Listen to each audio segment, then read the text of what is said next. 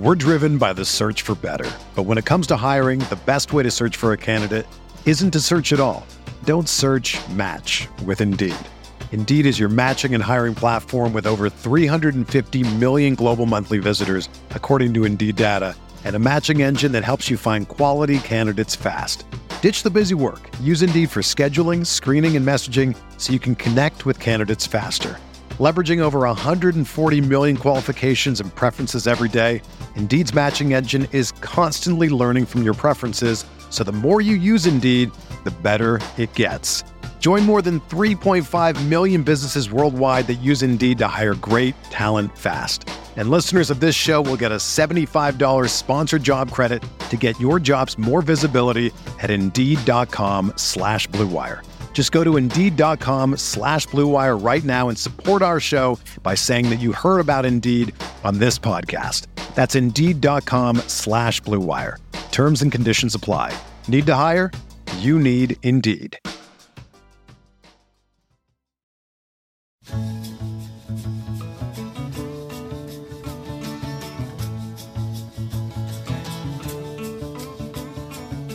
If I ventured in the slipstream. This episode of Inside Golf Podcast is brought to you by RickRunGood.com. All of the stats, tools, and info that I will be referencing on the podcast this week can be found over at RickRunGood.com.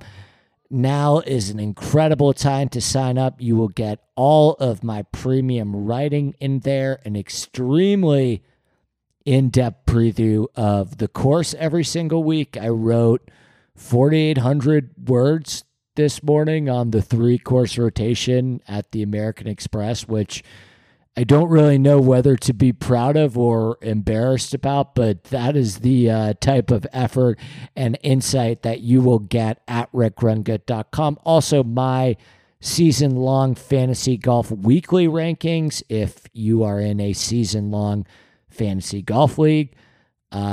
This is the only place that you are going to find somebody providing weekly rankings, answering start-sit questions, waiver wire advice, all of it. So if you play season-long fantasy golf, which I know a lot of you do, I cannot emphasize enough being a part of the Rick Run Good community. And then, of course, my Wednesday DraftKings article where I break down the weather. We nailed it last week, by the way. My core plays.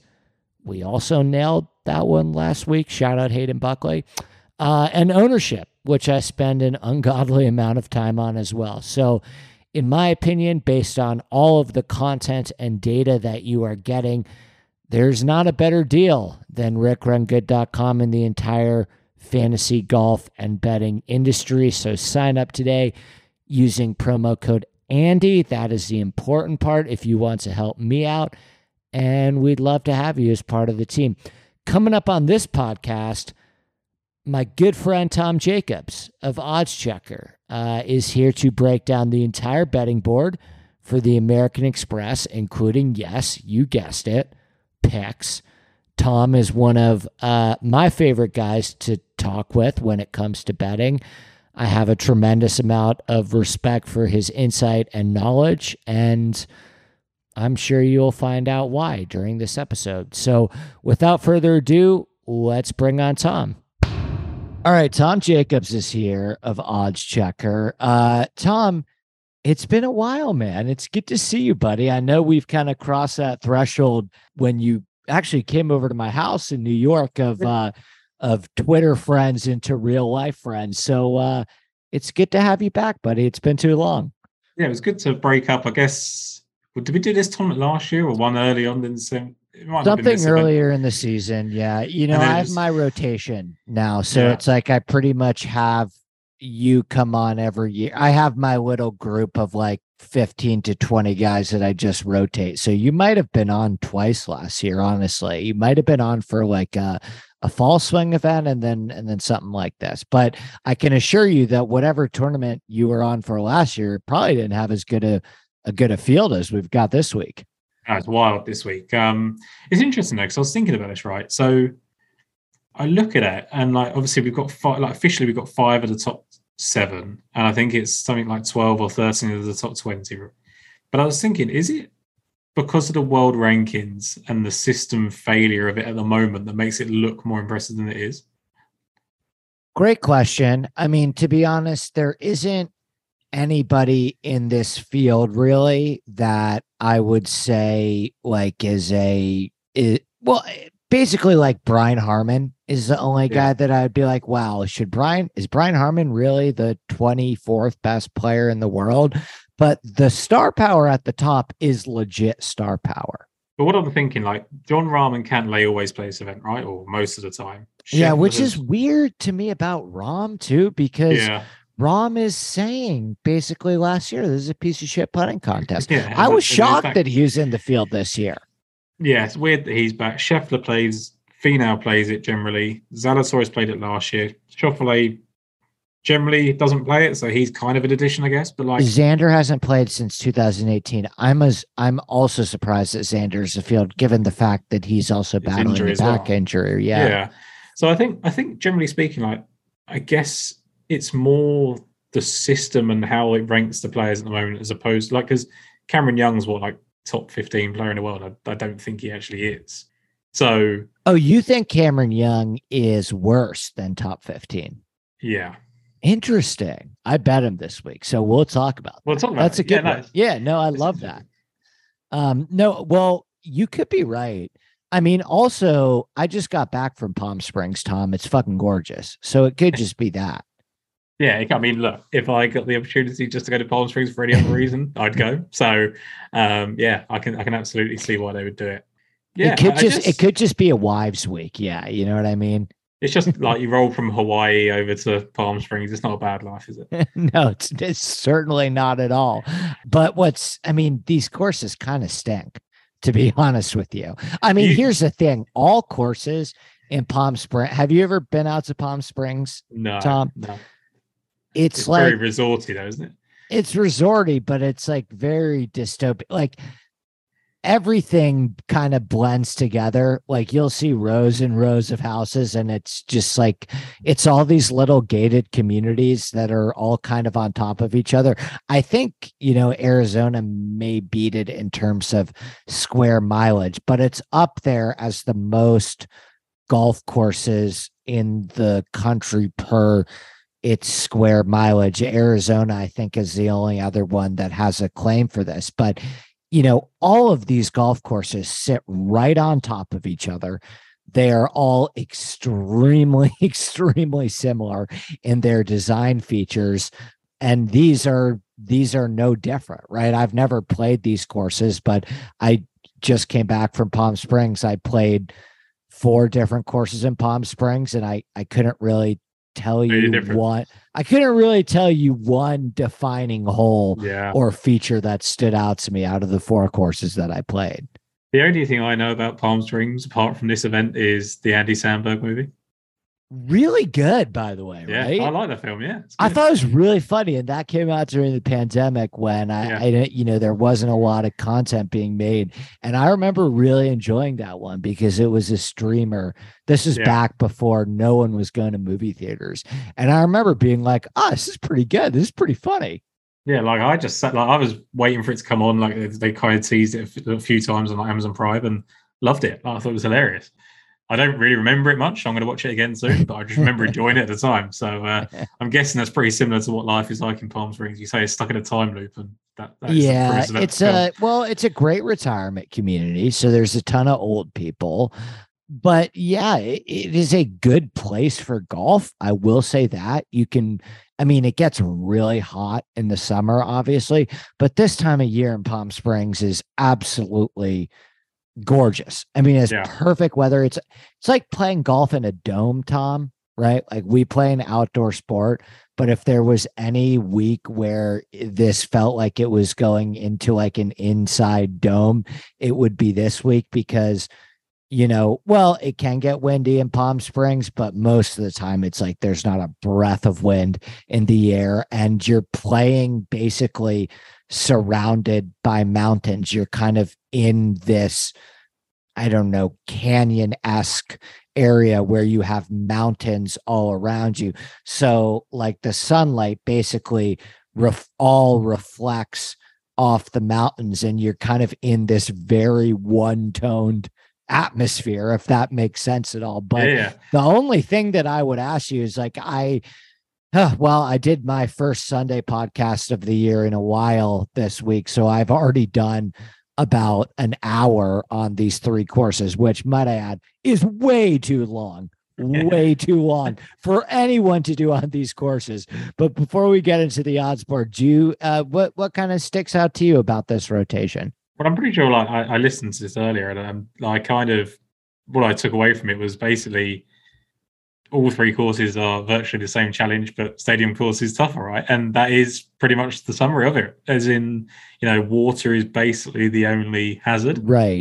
The rough isn't. I do think there is a, like when there isn't really rough there, and people think you can just bomb and gouge it, which you obviously can, because there's not even any gouging, right? Like you can just bomb it and hit it again. But like, right, I do think there is a bit of merit to actually finding the fairways. I agree, especially at the stadium course. Yeah.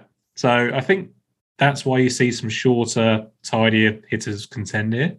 I think it's basically an event that anybody can win. You just have to get hot for 4 days. And that's what makes it, I think, most exciting. I think it's interesting. You mentioned the scenery. When you've got like 2 Hawaii events, then the Amex, then Pebble, like it's a really relaxing way to watch golf for the first month. It's wonderful. Like I love how we get eased into the season. It's like a gentle handshake. None of these courses are going to blow you away. None of them are really hard. So you're seeing guys make birdies, but yeah, it's a wonderfully pleasant start to the season. And I think like it's generally for the players' benefit, right? To ease them into the schedule and they're chasing the sun. Yeah, 1,000,000%. We're beneficiaries of it. Like I think like accidentally it's a really good thing for the TV production companies that they just get these 4 events that are wonderful to watch. I mean, like I can't really watch much of Hawaii because it's on at like midnight, but that's right. Yeah. It's actually nice to just stick it on and go to sleep to, because you're literally just watching someone hitting the ball around Hawaii. Like it's really like pleasant, and it'll be the same in Amex this week. So I actually really enjoy this time of year. Like Sony Open is one of my favorite events. It wasn't last week because I was trash at it, but like generally speaking, should have been on Siwoo, buddy. I know I was wrong. That's my guy. Yeah, I Keith Mitchelled it, which was awful. Trust me, I had my fair share of Keith Mitchell as well, and I actually am considering going back to him this week, as dark as that sounds. But yeah, okay. So anything else on the courses before we dive into the odds? I guess it's the par 3s. Just make sure, like par 5 scoring is how you're going to win the week, but the par 3s is how you're not going to lose it. I guess, like if you can just avoid the water on those 3 or 4 final holes, sure, on the back 9, then great. Yeah, and that's basically, by the way, that's true of the weaker 2 courses as well. Like it's funny, the most difficult historic hole at the Nicklaus Tournament course is a 170-yard par 3. It's bizarre, which is just bizarre. I mean, some of these courses, and I harped on this in the Sunday preview, so I don't need to do the whole thing again, but there is not a par 4 on any of these 3 courses that measures over 475 yards. And I don't know how you hold a PGA Tour event at a course like that in 2023. I don't know how you do it. I don't know. And it's actually surprising. I think you kind of referenced this as well. It doesn't get to 30 under par, and it's because of those kind of bits of wind and the little bits of water that catch people out and things like that. But like, yeah, right. I mean, like you can find yourself in trouble at the stadium course. Yeah, which is weird. It's the type of course, by the way, Tom, is that, and I've heard people say this about, people that, some of my friends at Palm Springs that play there more often. I've never played the stadium course, but if this makes sense, the stadium course is the type of course where it really shows you the difference between a PGA Tour pro and a regular golfer, because apparently, for PGA Tour pros, they have no problem shooting 64, 65 there. That course is a fucking nightmare for a regular golfer. Like if a regular golfer plays that course, most regular golfers consider it like the hardest golf course they've ever played. Yeah, I think it's one of like, it's so, the margins, like everyone says, it's fine margins, and it's not. It really isn't. Like they're just completely different. they're just different humans. Like we would turn up at like any of the pebble courses and just be like, the gap has actually never been greater. And Brandel Chambly, I think it was, said this on the golf chat. It was either him or Nabul or someone, but there's never been a greater gap in terms of the regular golfer to the professional golfer right now as there is today. Never. Yeah. And I'm guessing it's because the equipment's made it easier for the pros. Like they're just using the same game improvement stuff that everyone else is using. 100%. 100%. Yeah. And the ball just flies a million miles, through the air right now too. And it's weird because like obviously loads of this is obviously off topic a little bit, but like everyone pushes back about we should roll back the ball and all this sort of stuff.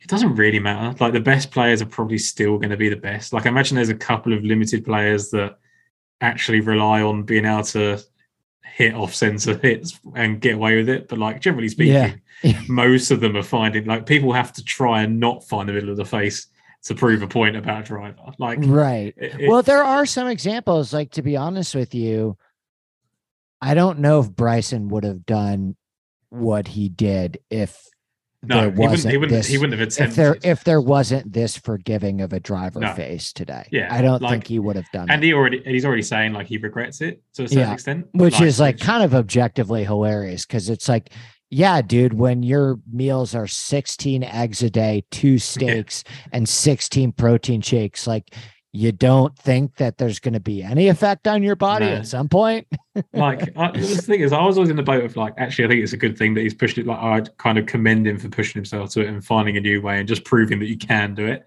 Sure. Like, there was always a case of this isn't going to be long sustainable. And like you need to figure out I did trust him to find the next edge because I think he's that talented, but he's probably put that by the wayside for the time being. And for what it's worth, no one can take that US Open away from him. No, I mean, it was, and again, I have been on because I'm kind of like a closet Bryson fan. He's one of the players that I miss going to LIV more than others, but I will contend, I've said this on podcasts before, that US Open really got lost to time because it was during football season.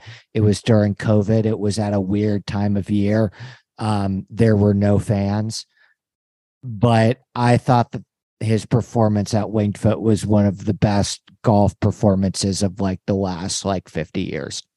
And I say that as somebody who has played Winged Foot before, and you cannot find a single member there that will not tell you that is not supposed to happen. Yeah. You are not supposed to be able to do that to that course. And that essentially changed the way that restorations were done going forward. That US Open changed golf course design because Gil Hanse did a restoration of Winged Foot for the idea of preventing something like that from happening.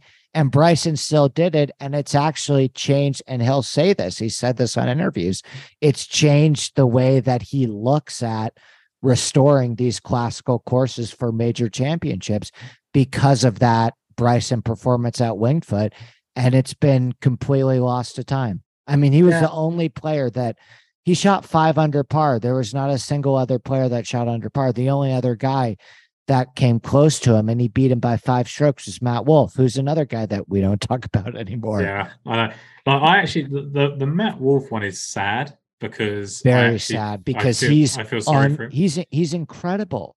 Yeah. He's incredible. He almost won the PGA Championship at Harding Park too. Yeah, because he was always against the odds a little bit with his bit of a weird move, and that could always end up getting him into trouble and all that sort of stuff. I felt sorry for him that he had such a hard time adapting, and fame came too quickly. And then, of course, obviously, then makes the decision to go to LIV, and people are going to feel less sorry for him, and I understand that, right? Yeah. But I think the thing that gets lost with Bryson is this is a kid that was all about tradition before he decided to do what he did. Ben Hogan has he's got the weird yardage mark. That's why and we might have talked about this on a podcast together. Yeah. I said this to somebody, but I incorrectly predicted Bryson going to LIV. I actually thought that his obsession with Ben Hogan and the history of the game would have maybe prevented him from going. And I ended up being wrong about that one. Yeah, I wonder if he thought his career might be short after what he did. It's a good point. And predicted him, so like, okay, I'm probably going to suffer some injuries here. Like, I'll just take this money. Like, I feel like it's a purely business decision. I think the same with Brooks Koepka, because Brooks same with Phil. Phil actually needed the money. Yeah, he had to do it. Like, he had no choice. Like, he was arm behind his back. The mistake he made was how he went off at people.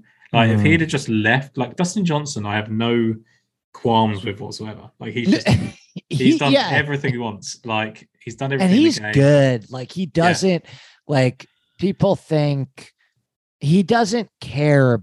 He doesn't need to prove anything to anyone else. And he doesn't care about having better career stats than Rory McIlroy. He doesn't care about, because I think, right, wouldn't you say, Tom, that outside of Tiger, so we'll say non-Tiger division, would you say that DJ is probably the second most talented golfer of the last 3 decades outside of Phil and Tiger? I'd probably put Rory 1. I'd probably put DJ 2. And then I think we'll see how it plays out with some of the younger guys. But of the 2010s, DJ is the second best golfer in the world overall, right? Yeah, I think I would almost put it as like a 1A and 1B, like, because I think Rory's better. I really do. He's got double the majors. Yeah, that's true. I think for me, the one thing I would say about Rory that I've said quite a lot recently, and it's I think he's now become the most important golfer in the world, like even maybe over Tiger at the moment because of what he's doing to speak up for the game, etc., etc. Right. I don't know whether when he came out, like, it was basically only DJ and Bubba that kind of hit it long and relatively straight. Mm-hmm. And I think he took advantage of that early on. And then I think the reason people seem to think that, like, the reason he's not winning majors is because he's chasing the green jacket and he's got caught up in all these other things. I just think the gap between him talent-wise over everyone else has shortened. So it's much harder for him to stand out because his defining attribute is driving. I agree with that. I think that Rahm is not that far behind him. No, he's not. And I am a massive Rory defender. I'm a huge fan of Rory McIlroy. I still think he is the best golfer in the world. I think Rahm has closed that gap considerably. And I mean, again, Rory, this is not really opinion based. I mean, if you look at strokes gained over the past 2-year sample size, Rory has statistically been the best golfer in the world, and he has statistically been a better golfer than anybody by 0.25 of a stroke per round over the last year. Now, if you shrink that sample size to the last 3 months, Rahm has completely caught up to him. But I agree with you. I think that the guys that Rory was facing, even in the early 2010s, when he was winning Kiowa Island, that major, by 8 strokes, and he was winning Congressional by 8 strokes, those days are long gone, buddy. Yeah. I think Rory will win a major again. I think he may even win one this year. He ain't winning shit over 5 strokes. No, I can tell you that. And like you said about Bryson, right? Like, you can't take the wins away from him. Like, he beat Jason Day by 8 strokes. He beat David Lynn by 8 strokes. He beat Ricky and Sergio in an Open by 2 strokes, and he beat Phil by 1. But, like, I just want, like, I don't think he wins the Masters this year. Are we talking about Rory or Bryson? Rory. Yeah, I don't think he wins the Masters either. No, I think the hype train is already off the rails. Too many season previews where people are saying Rory's going to win the Masters. And he definitely gets in his own head about it. Like, there's just there's nothing stopping him winning that major. Like, there's no default. 1,000,000%. The fact that he is so introspective is his greatest blessing and his greatest curse. And I have talked about this before as it relates to DJs, because they have almost like polar opposite mindsets. But, like, the fact that Rory will say, yeah, I did step out of my hotel room on Saturday night and looked at the leaderboard and envisioned my name at the top of that leaderboard on that claret jug and what it would feel like to have won the British Open at St. Andrews, the 150th anniversary, the most important major championship of the last, 50 years, that's who he is. And I think, again, like, it's his greatest blessing and it's his greatest curse. And DJ just doesn't operate that way. He just doesn't think that way. He just doesn't care. And so I've said this before, if Rory had a little bit more DJ in him, he would probably have a better career. I think that's why he had it at the start of his career. And if DJ had a little bit more Rory in him, he wouldn't have gone to live. Yeah, of course. And I think at the end of the day, like, Rory had that as a 22, 23, 24-year-old, right? Because he just, all he knew was winning. So there was nothing to think about. Then he goes for a little bit of a patch where, like 2013, he doesn't win on the PGA Tour or whatever. And suddenly, actually, you think, okay, I don't know how to win every year anymore. And then I think he had like 2017 where he didn't win. And all of a sudden, things become a little bit more, difficult. Whereas DJ never really had that. He just won every year, right? So I think with like everyone used to say Rory needs Billy Foster on the bag to win Augusta or whatever, like whoever it was. And I actually think, like everyone says, it's to his biggest detriment that he has his caddy on the bag. And I don't think it is. I think that's how he plays his best golf, because he's just freed up. He gets to play all the shots he wants to play. He doesn't really get challenged. Yeah. A little bit like Bones and Phil, I guess, in the sense that he used to get one veto a year or whatever. I think that maybe sometimes he could be given a bit of advice to take on the shot or whatever. But Harry Diamond is fine. Like, he does a good job, and he obviously enjoys having him out there. I think if he'd actually won the Open, despite the fact that the hype train would have gone on and on again for Augusta, I actually think it'd have been beneficial in the sense that he's not trying to win his first major in huge monkey off his back. Like, what is it? I mean, it's been 8 years now. It's been 8 years. 9 years. It's been it may have been 9. Yeah. It's not going to be. This would be his 9th year. Yeah. Yeah, it's not going to be the Masters that comes next. I just don't think so anyway. I agree. If it does, great. Then fantastic. I agree. I actually think, and I said this prediction on the last podcast I did, and then this is the last thing we're saying. See, Tom, this is what happens when we don't talk for a while. I promise to the listeners we're getting to the board in literally 3 minutes. But I actually think, and this is after playing Oak Hill this summer, I actually think that Rory is going to disappoint a lot of people at the Masters this year, and the hype train is going to go off the rails. And then for Oak Hill, people are actually going to be kind of down on him. And then I think that's his spot, because I'm telling you, Tom, they removed about 800 trees from that course.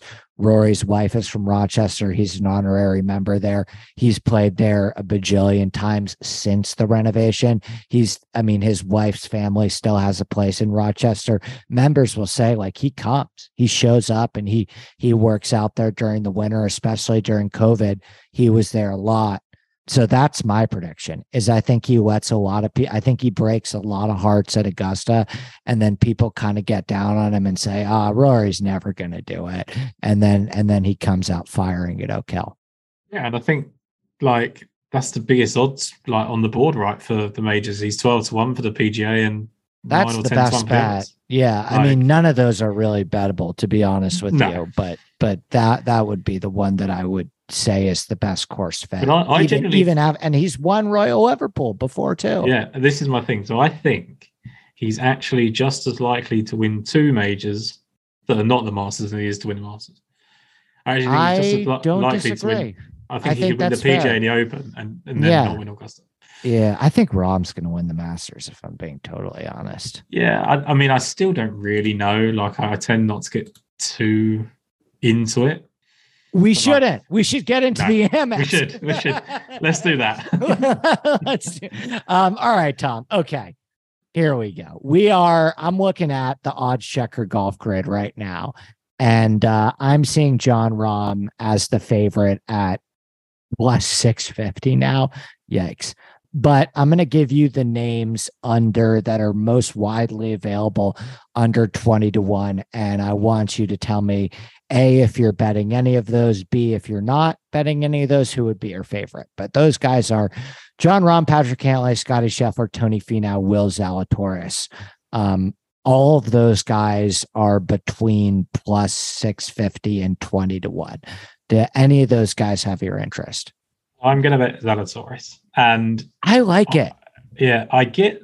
So the concerns are that he doesn't make enough putts. Like, that's the most obvious concern, that it's a birdie fest. His best strength is mitigated in the sense that he differentiates himself. I guess people didn't watch the Corn Ferry Tour in 2020 or 2021. Exactly right. Like, he was shooting 20 under every week.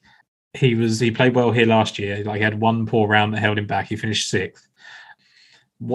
He was 33-1 in the Tournament of Champions when we had no idea how injured he was, how his back was, etc. Hadn't played for however many months it was, 4 months, 5 months maybe even.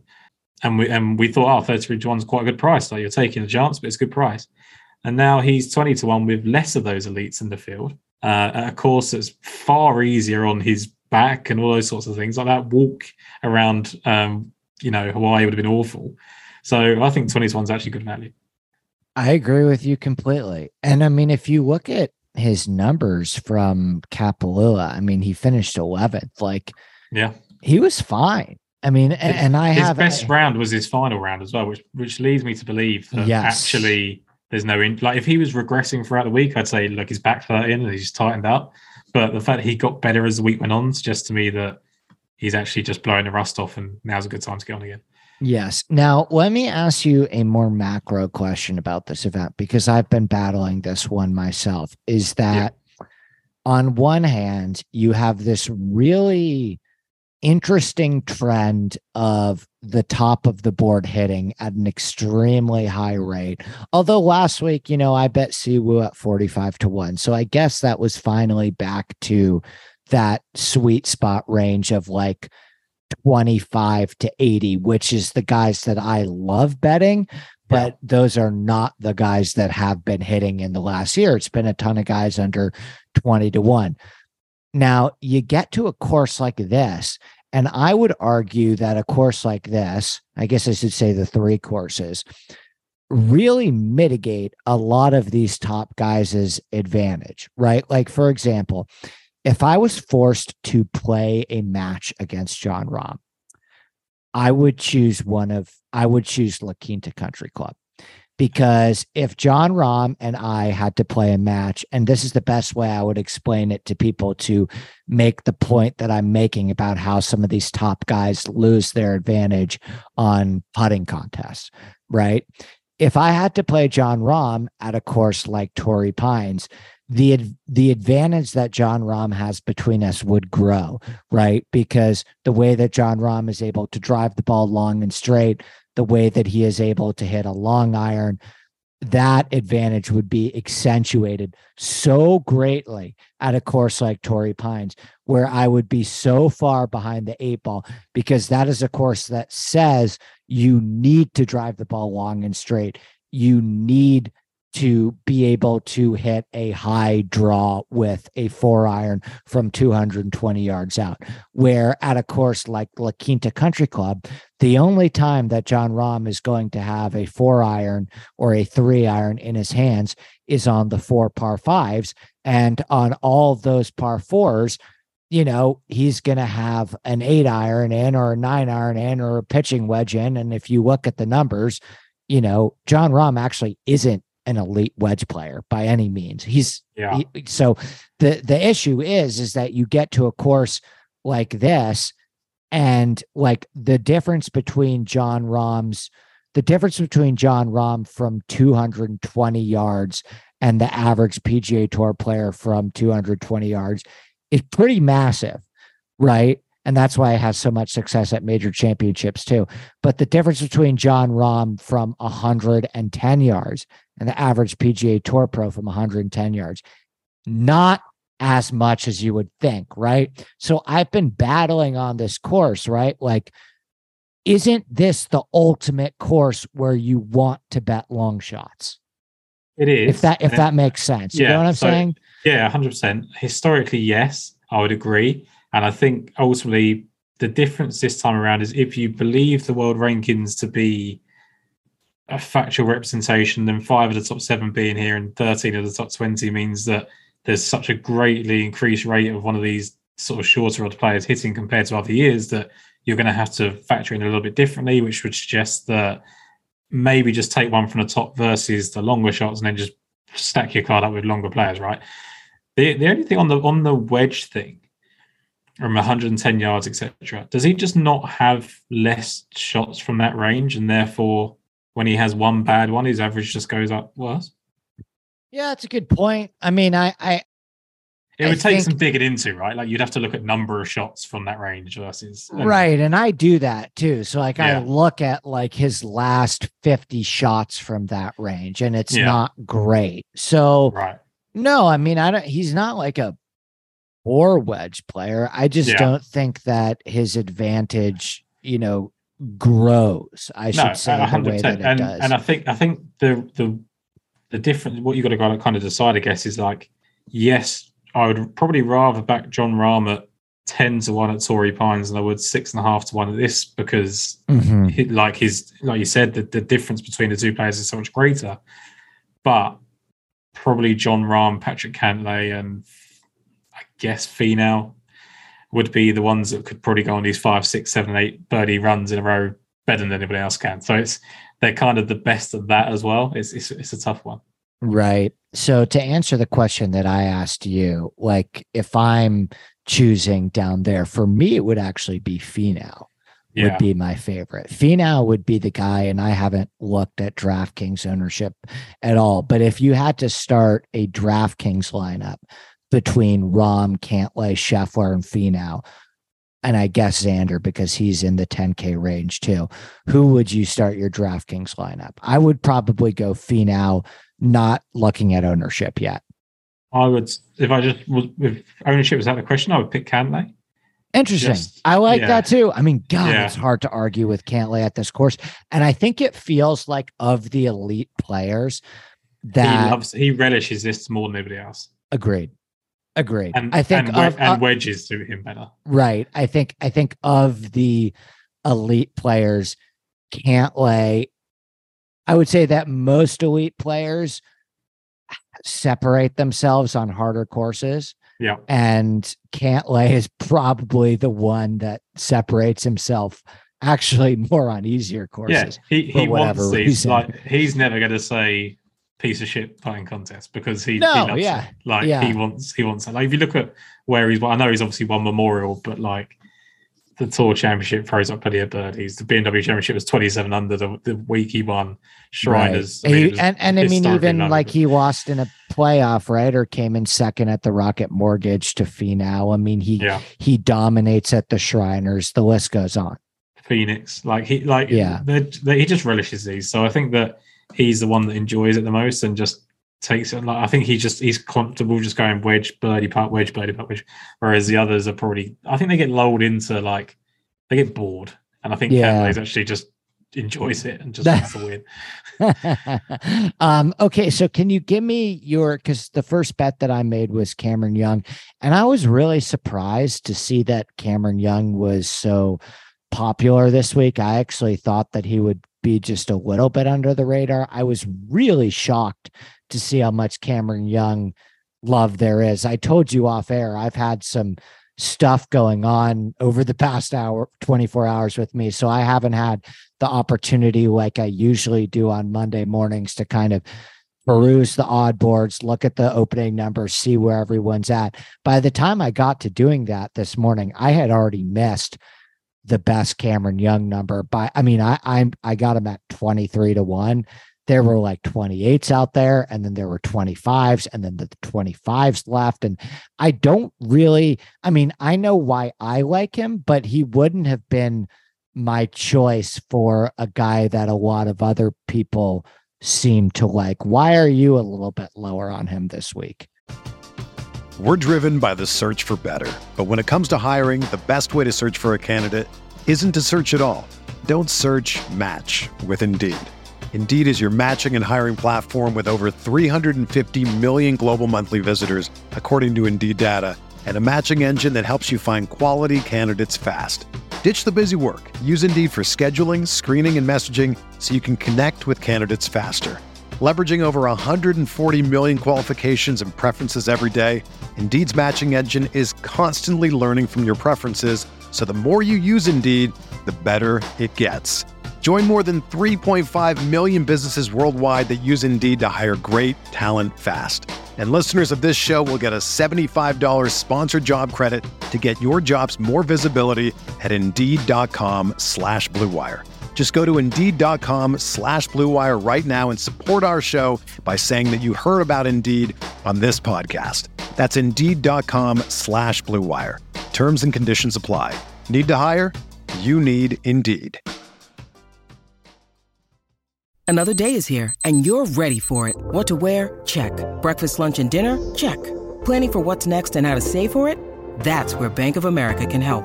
For your financial to-dos, Bank of America has experts ready to help get you closer to your goals. Get started at one of our local financial centers or 24/7 in our mobile banking app. Find a location near you at bankofamerica.com/talktous. What would you like the power to do? Mobile banking requires downloading the app and is only available for select devices. Message and data rates may apply. Bank of America NA, member FDIC. I think one, it's the price. Like when the 28-1 when it first came out between Tom Kim and Sam Burns feels about right. Right. And I really like Tom Kim this week too. Coming off the miscut. Great bounce back spot for him. Yeah. Based on that kind of, we think driving accuracy could be more important than others. Like sure. So he closed the Tournament of Champions with 64 young, and he was also fifth here going into the final round last year and was god awful on the final day. Like he was like 77 or something. He dropped from like inside the top 5 to he barely finished in the top 40. Yeah, ridiculous. So I think people are thinking like, one, that they're remembering that, and they're remembering that he finished Tournament of Champions well. I think people still hold on to the fact that breakthrough wins happen in this sort of event. And the thing that I pointed out, I spoke to Brad about this on our podcast, was like, love Brad. Sent him my best. He'll be back on soon. Yeah, he's great. And we kind of went back because he's on young as well. I said that I don't think it's really that kind of course. Like, yes, you get the kind of breakthrough winners at Bermuda and all that, Mike Cobra and all those kind of things, but like this doesn't. I mean, you've got Adam Longs and people like that, but it doesn't strike me as a breakthrough for a really high potential talent. So Adam Long won, and I don't think he could potentially never win again. And like Andrew Landry didn't envision winning 5, 6, 7 times. So if you're thinking of someone like a Cameron Young or a whoever getting their first victory, Taylor Montgomery getting their first victories, and you expect them to go and get 6 or 7, I don't think this is a spot. I think they just come and win this after they've done it for a little while. And again, if we're talking about mitigating things, like his best asset is these really tough driving golf courses where he just is brilliant, right? So I think he's almost John Rahm light. Yeah. To put credence to what you just said, the course rotation changed in 2016. So again, be careful when you're looking at course history, because we've only had since 2016, since this 3-course rotation was how it is. And 2016, Jason Duffner, not a breakthrough winner. 2017, Hudson Swafford, that might have been his first win. I'm not sure. 2018, John Rahm. Wasn't that kind of John Rahm's first U.S. win? No, he won Torrey Pines the year before. He won Torrey Pines before. Okay. I thought this. I mean, he had already been good on the Euro Tour. Yeah. So, it was Hudson Swafford's first win. Okay. I would put him in that same camp of like, you don't expect him to go on and be great, right? And then Adam Long, first win. Andrew Landry. Who cares? It's Andrew Landry. Yeah, like I'm not going to worry about it, but I think he probably won like Texas or something, maybe. And then Siwoo had already won the Players in 2021. Yeah. So and Hudson Swafford again in 2022. Yeah, and the weirdest thing is like Andrew Landry's had a win and a playoff loss here. Yeah. All right. So give me your second guy. Who in this, like, my guess would be after Zalatoris, you probably have at least 1 or 2 guys in like the 30 to 70 range. So I'm in the 40 42 to 60 range if we're going by odds checker stuff. So Okay. Tom Hoagie was next. Yeah, me too. 42 I'm a to sucker. 100. I'm a sucker. But He's such a good wedge player. yeah, and the fact that people are going to be jumping off him a little bit because I think they were lit down by. Well, I don't think they were lit because I think people kept trying to talk themselves out of it because of the TCU Georgia thing, right? And I get that. And then he wasn't that good last week, but he's still ranked 9th in strokes gain approach. He's still doing all the stuff that he does well. He's got a 2nd and a 6th place finish here. He's won in a Pro-Am at the Pebble Beach. He's contended at RSM, which is a multi-course event. You know, he's very feast or famine here. Like, it's 3 missed cuts and 3 made cuts and the 2nd and the 6th. But to me, Tom Hoagie, if you liked him last week, there's absolutely no reason not to like him this week. And he's kind of bigger price. I know he's got to play the elites, but to me, I think he's a great price. I'm 100% with you. I have Hoagie I bet him at 45 to 1. Yeah. And then so the other guy that I just like, I can't quit, I can't seem to get off is Cameron Davis. I thought that might be the one. Yeah, who's finished 3rd here before. And he was another guy that I think, you're not really getting the depressed value that I would have hoped for if like he had missed the cut. He was fine. He finished 32nd last week, but man, he hit the ball unbelievably. I mean, he gained 4.5 off the tee, 2.9 on approach, and he lost 3 strokes putting, right? So if Cameron Davis is a neutral putter last week, he's at least in the top 12 of that tournament, right?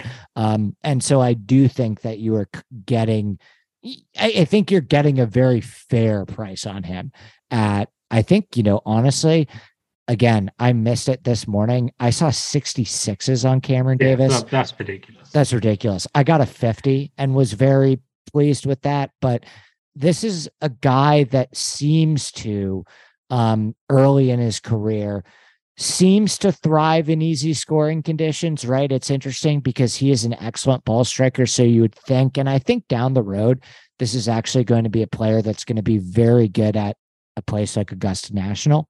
Yeah. And he has some incentive because in my opinion, I've been talking about this a lot with my friend Joseph Lamagna, who's huge on Cam Davis and picked him in like the 4th round of our major draft, knowing that he wasn't even qualified for Augusta National. In my opinion, he is maybe the best player, if not one of the top 5 best players, not currently in the Masters. So you have that added incentive. But I look at a guy who's 5th in opportunities gained, which basically measures the amount of birdie looks that you're giving yourself inside 15 feet per round, 7th in birdies or better gained, and 3rd in easy scoring conditions, right? So this guy scores. He scores. And we've already seen him take down the Rocket Mortgage, which is, a bent grass course, but very similar scoring conditions. I think he won that at 22 or 23 under. He's been plenty fine on Bermuda over the years. I mean, he's had great putting performances at the Heritage and the Wyndham. Obviously, he finished 3rd here. And what I liked about him is he really dominated the Stadium course here in his 3 tournaments here. Like, he has been fine at Nicklaus and fine at La Quinta, but he's 2nd in average strokes gained per round at the Stadium course. That course really seems to fit his eye. So I'm all in on Davis at 50 to 1. My only concern, I had to double check this while you were talking. So that 3rd came in 2021. Mm-hmm. And that was the year where it was just 2 courses, right? So I think so. I think was dropped for the year that wasn't it the year that Siwoo Kim won, that it was like 2 or 3 rounds at the Stadium course? Yeah, and Cantlay chased him down with a 61. So my only concern with it being is that he's brilliant at the Stadium course, and that's to your point. Does he make his differential by playing 3 rounds at the Stadium course versus having to go and shoot low at the Quinta? So, and the same could be true, by the way, of Patrick Cantlay, who finished 2nd that year versus 9th for 2 other years. Like, maybe these, and Finau as well was 4th that year, but 14th and 40th the other 2 years. I just wonder if, like, when it became about the hardest golf course, those elites came to the top, And Right. I'm not saying Cam Davis is in those elites, but he has that skill set that suits them, that maybe that was an outlier. I still believe it's a good bet, and I still think he's good just because he's in better form than he has been in general when he's come here. But that would be my one concern with him, Cantlay and Finau probably. And the point that goes hand in hand with that is that La Quinta is such a fucking joke. Yeah. That like, I mean, literally, like that is like if they played 4 rounds at La Quinta, I don't think I'm betting a guy under 100-1 because that course is such a joke. I mean, and I talked about this on the Sunday podcast. I don't think it's suitable for the PGA Tour now. But anyway, so I have Cam Davis, Tom Hoge, Cameron Young. I've bet one more guy at 66-1. Do you want me to go first, or do you want to reveal the rest of your betting card first? I'll go with this guy at 60-1. And I never thought, this is really like, I don't bet this guy very often. And I'm always kind of against him because I think the hype train was too much for him. And now I've gone the complete opposite. So Heath Vergala is 66-1. Yep, that's a good number, man. That is a good number. And the reason I'm so high, so he was, you think about where he's contended, right? So he should have won the Travelers, Pete Dye design. I know there's not too much correlation between the two, but it's a Pete Dye design. Yeah, I mean, Pete Dye has a very similar thing with his courses where it's a lot of, he does a lot of the same things visually off the tee. Right. Yeah. So he does kind of play tricks on your mind off the tee. And that is why you see certain players that either like love his courses or hate his courses. Yeah. So you've got that. Then you've got the second at the RSM, which is another multi-course event where he finishes behind Spence and had a very good chance to win. Yeah. The third at Phoenix is a desert event where he's the 54-hole leader. So it all kind of stacks up into his favor. Then you look at his debut last year. So he was 33rd. He shot 62 at the Nicholas course on Friday. He shot 72 at La Quinta. Like, that's probably so bad. Yeah, that's not happening again. That's not going to happen again. Like, he's more likely to shoot 62 than he is 72, I think. So, he went out in the afternoon. I think there was some quirky results at La Quinta last year. I don't know if there was like a bit of wind or something. There was some weird scores there. But the thing I liked, so he shot 68 at the Stadium course on round 3, so we can see that he can play that course well. He shot 75 in the final rounds to drop 22 places. So he went from 11th to 33rd. So not only has he shot 72 at La Quinta, which could arguably be 6, 7, 8 strokes like better straight away. Right. He's then got he's kind of coming back to the Stadium course for the third time. Like, this is a guy, like, literally, to put it into perspective, I put him and Andrew Putnam right next to one another. And I was asking myself, what am I asking myself here? Like, what am I doing? Well, think about the discrepancy, too, between, like, do you think that Sahith should be double the price of Cameron Young? Well, this is again, my kind of, like, I mean, he's more than double, right? He's like 3 times. He's more than double. And I think they're almost the same ceiling, I think. Well, let me ask you this question. And I love Sahith. Who do you think has a better career? So this is the thing. I think that Cameron Young is so live to go to live still. That really, why do you say that? He's got the release to Saudi again. He does, and he also, by the way, he didn't really when they asked. No. Yeah, he was really.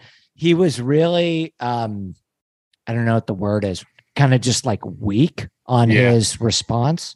I think that he is probably gonna, I mean, it doesn't matter now because he can play the Masters, so he could just move before the Masters, right? But yeah, I think if he stays on the PGA Tour and he commits to it, then I think it's a very close matchup. But I don't see, we're only saying Cameron Young at the moment because we've got the evidence of him doing the majors, whereas Heath hasn't really had that opportunity to prove that he can't do it.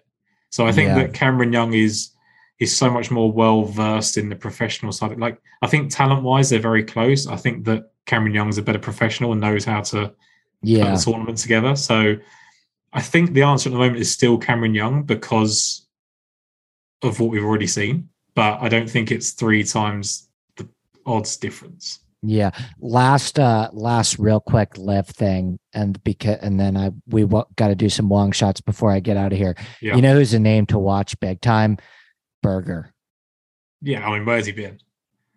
Why is there no reporting on it? And isn't he like why is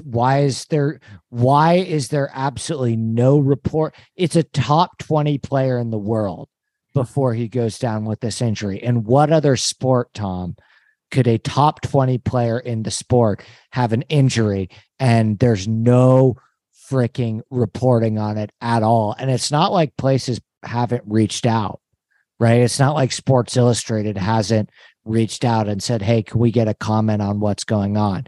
He has been awfully quiet. And again, I'm not reporting this, but the person that I talked to that has been right on everything, that is really connected with all this stuff and really friends with a lot of PGA Tour pros on both sides. I asked him about Berger and he said, honestly, I have no idea, but I played golf with Berger one time and he loves to fish and hunt. And yeah, I said, okay. Okay, that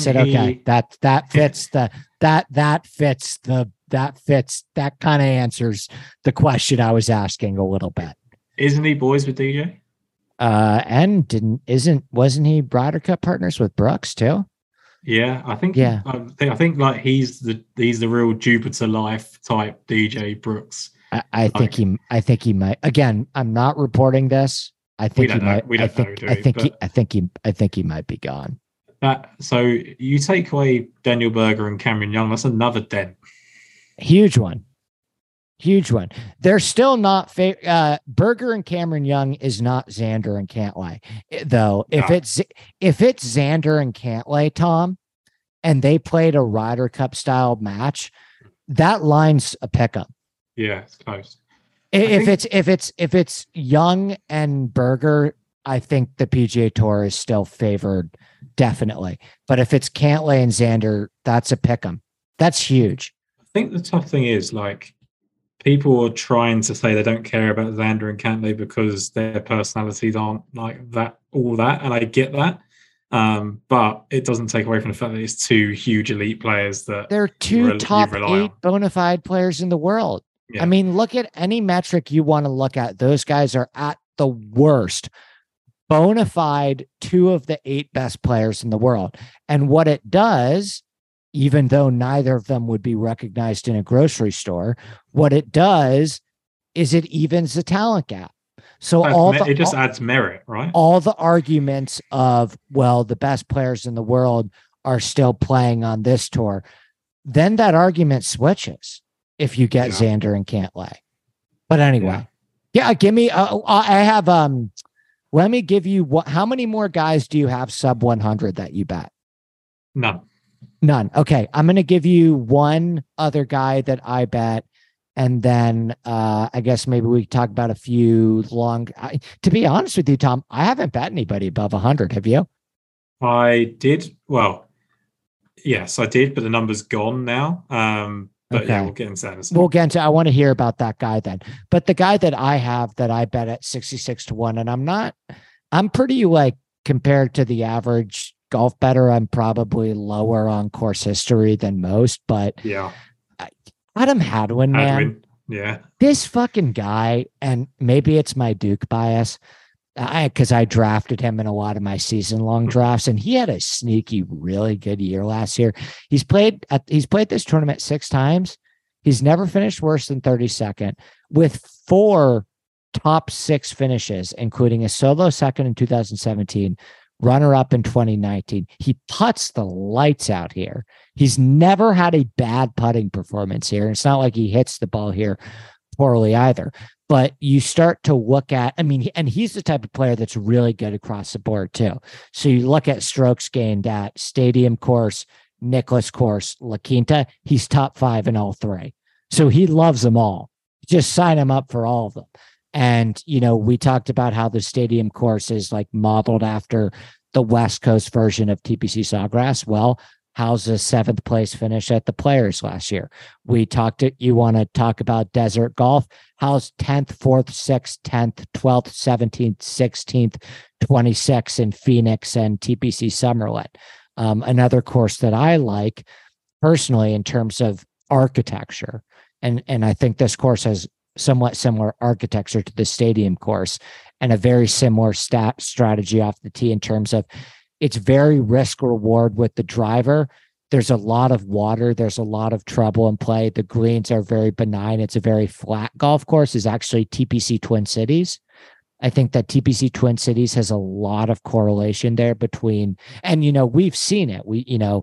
Tony Finau, Adam Hadwin, a lot of the same guys play well at both, but 4th and 6th at TPC Twin Cities as well. My only, and last time he played golf, Tom, he gained 2.4 off the tee and 7.6 on approach. My only concern, and I haven't done the research to have the answer to this question is that I don't like the fact that he doesn't have any January reps. That's it. That's my only concern. And I haven't done the research to find out how many guys have won this tournament without playing the Hawaii swing. But my one concern is that I don't like that he doesn't have any January reps. So 11 of the last 12 winners of this event have played one of the two events in Hawaii. There you go. So that's what you're getting with him. Yeah. So the only one it wasn't was Rahm. So that who's kind John of speaks Rahm? for itself. Yeah. Who's so since the new courses, because otherwise you've got to go back to Bill Haas. So that is one concern. And a big one that I probably underestimated. I would mitigate so the one concern I had originally was that his course form's gone the wrong way. So he's gone like 6th, 2nd, 3rd, 2nd, and all of a sudden 32nd and 25th. But when you look at the 32nd, that was in that year where LaQuinta was dropped. So maybe he's a guy, conversely to the other guys, actually needs LaQuinta there to have a good week. Yeah. 25th last year. Have we looked at Adam Hanwid's 2020 season? He was absolutely horrendous. Yeah. And then 2021 to finish 2021, 46th. Big rebound. He was really good last year, though, across the board. Big rebound in 2022. So then 2021, he finishes with 46th at Bermuda, 56th at Mayakoba, 51st at the RSM Classic. Actually, it's a pretty good result what he did at the Amex with 25th. So I actually think he's probably absolutely fine. And if anyone's going to win it, those trends are there to be broken. So if anyone's going to win it off no starts in January type, it's going to be Adam Hadwin because he just loves his golf course. All right, give me your other guy that is in the 100 range. So David Lipsky is now 100, but he was 180. Saw a lot of him last week. He got a lot of TV coverage last week. He's a good player. And I think he was a reasonably popular pick last week, from what I remember. People picked up on the fact he had a good full season. So he was 2 shots back at the 36 hole stage, 2 shots back at the 54 hole stage, and then lost by 4 strokes. So he was basically in touch and distance all the way until the end. He's already won twice on the DP World Tour. He's won on the Korn Ferry Tour, and his 4th last week was actually his best ever performance on the PGA Tour. That's added to 3 extra top 10s since 2021 on the PGA Tour. So last year was actually his rookie season, which surprised me. I thought he had dual membership before that. So that's his 3rd top 22 of the season, 10th at Mayakoba, 22nd at Houston. And then I looked into Pete Dye form. So he's made 6 starts on Pete Dye courses over the PGA and Korn Ferry Tour. One of them is the Zurich Classic, which is obviously a team event. That's not but that's not a bad. The Zurich Classic, that course, that there's a lot in common with the stadium course. Right. And he has a win and a second on the Korn Ferry Tour on Pete Dye courses. Wow. He was 4th at the Zurich with Aaron Rai, and I can't imagine Aaron Rai was carrying him in that event. And then he was 14th here on his debut 12 months ago. 4th in approach last week, 12th in tee to green. Final round 65 at the Shriners, his last desert start. So obviously the actual week itself wasn't great, but one round there was pretty good. So I actually think Lipsky is really live, one, to just kick on this season. I think he suddenly found his feet at this level where he belongs. But I also think he builds on every round that he posted last year, which was 4 rounds of 70 or better, and goes closer to the top 5 or 6 in the field. Do you have his DraftKings price up in front of you? I can look too in a second too. 74, maybe 76, I think he was. Yeah. Yeah, that's an interesting one. That's a really interesting one. 7,300 years. Yeah.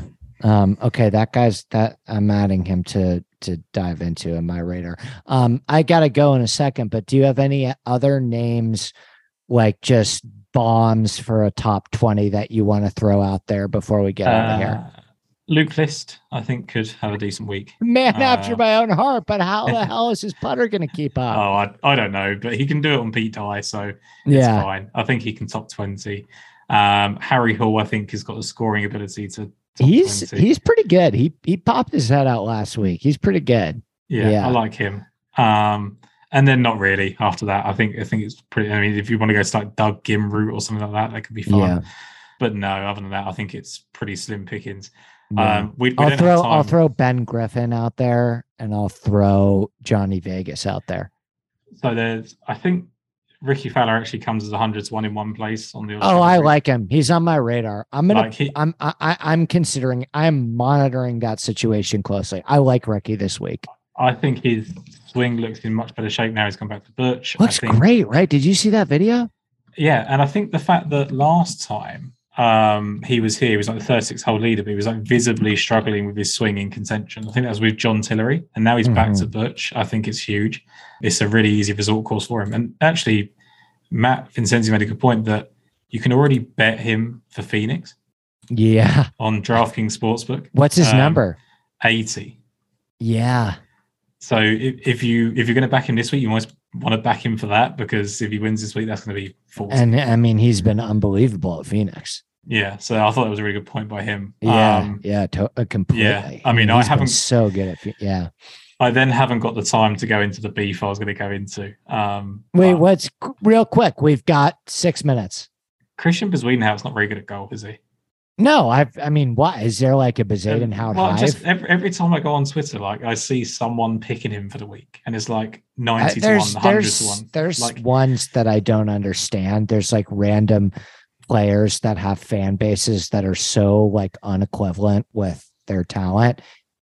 Bez doesn't strike me as one that like has that, but maybe we follow different people. Maybe I just fall in this horrible echo chamber of there's just this one guy that keeps just rinsing it. Maybe like I just don't pay attention to it. Is but like I always hear like, oh yeah, Bezuidenhout, like, and I don't. I'm not a. You're not. You don't have to twist my arm on that one. He's had like 4 or 5 top 12 finishes in the PGA Tour. I think Lingmerth had life. Yeah, like Lingmerth had 3 in like 5 events. So that's to put it in perspective. Like he's just not very good at golf. So basically, I did this bit last year about moaning about Bezuidenhout, and someone picked me up on it, and I'm back for my annual moan about Bezuidenhout. I actually said earlier that him keeping his card was an overachievement, which I stand by. Tom, this was a blast, and we are going to do this a lot more often in the future. I'm still waiting for my invite onto your podcast. You will. Starting to get to the point where I'm trying not to take it personally. But what do you have going on this week? Where can everybody else find you this week? So the reason we haven't done that yet is I want us to do a topical one rather than the betting one, because I know you prefer that. I prefer that. Yeah. Dude, anything. I'll talk anyone's ear off on any topic. I think I need to read the field book for us to have a discussion. Dude, I would love that. And I've heard I have now, I'll talk, I could say this off air to stuff, but I've heard some stories, from what I've heard, about 20% of the Phil stuff that was found out was used in the book. I mean, there is some explosive fucking shit out there on that guy. Yeah. And I have 1 or 2 stories that are probably just the tip of the iceberg. But yeah, anytime you want, I'm there for you, buddy. Yeah. So I'm going to read that book, and then we'll get that podcast done. Lost for Words, Betting Podcast and DraftKings Podcast each week. We are now on Golf News Network on the radio, which is good fun. So you can hear us on fuck yeah. What is that, the betting show and DraftKings show? Yeah, both of them. Yeah. So tell us about that real quick. So Golf News Network has been set up by Ryan Ballingy, who has his own website already, but has now set up this 24/7 golf radio network. And he's basically just filling it with these pre-recorded shows. We're on there. It's now on iHeartRadio and TuneIn. So people can be driving down in their cars and turn this radio on, and we could be on there. So that's awesome. it's going to be funky for hearing some weird British accents. Nah, that's good for you, man. You have a very soothing voice. I like doing podcasts with British guys. You've got anytime I hear a British guy go on a podcast, I'm like, okay, I'm in good hands right now. You might be the only person that's ever said that about my voice before, so I'm going to take that and run with it. Yes. Other than that, yeah, I think obviously I do my articles and odds checkers every week now with the sleeper and value picks, and obviously your stuff's on there as well, which we always be checking out. But yeah, that's me. Tom Jacobs, my friend, it was good to see you, buddy. We'll do it again soon. And you look forward to it, bud. All right, that is it for the podcast. We will be back on this feed next week for, Torrey Pines. That's a big one.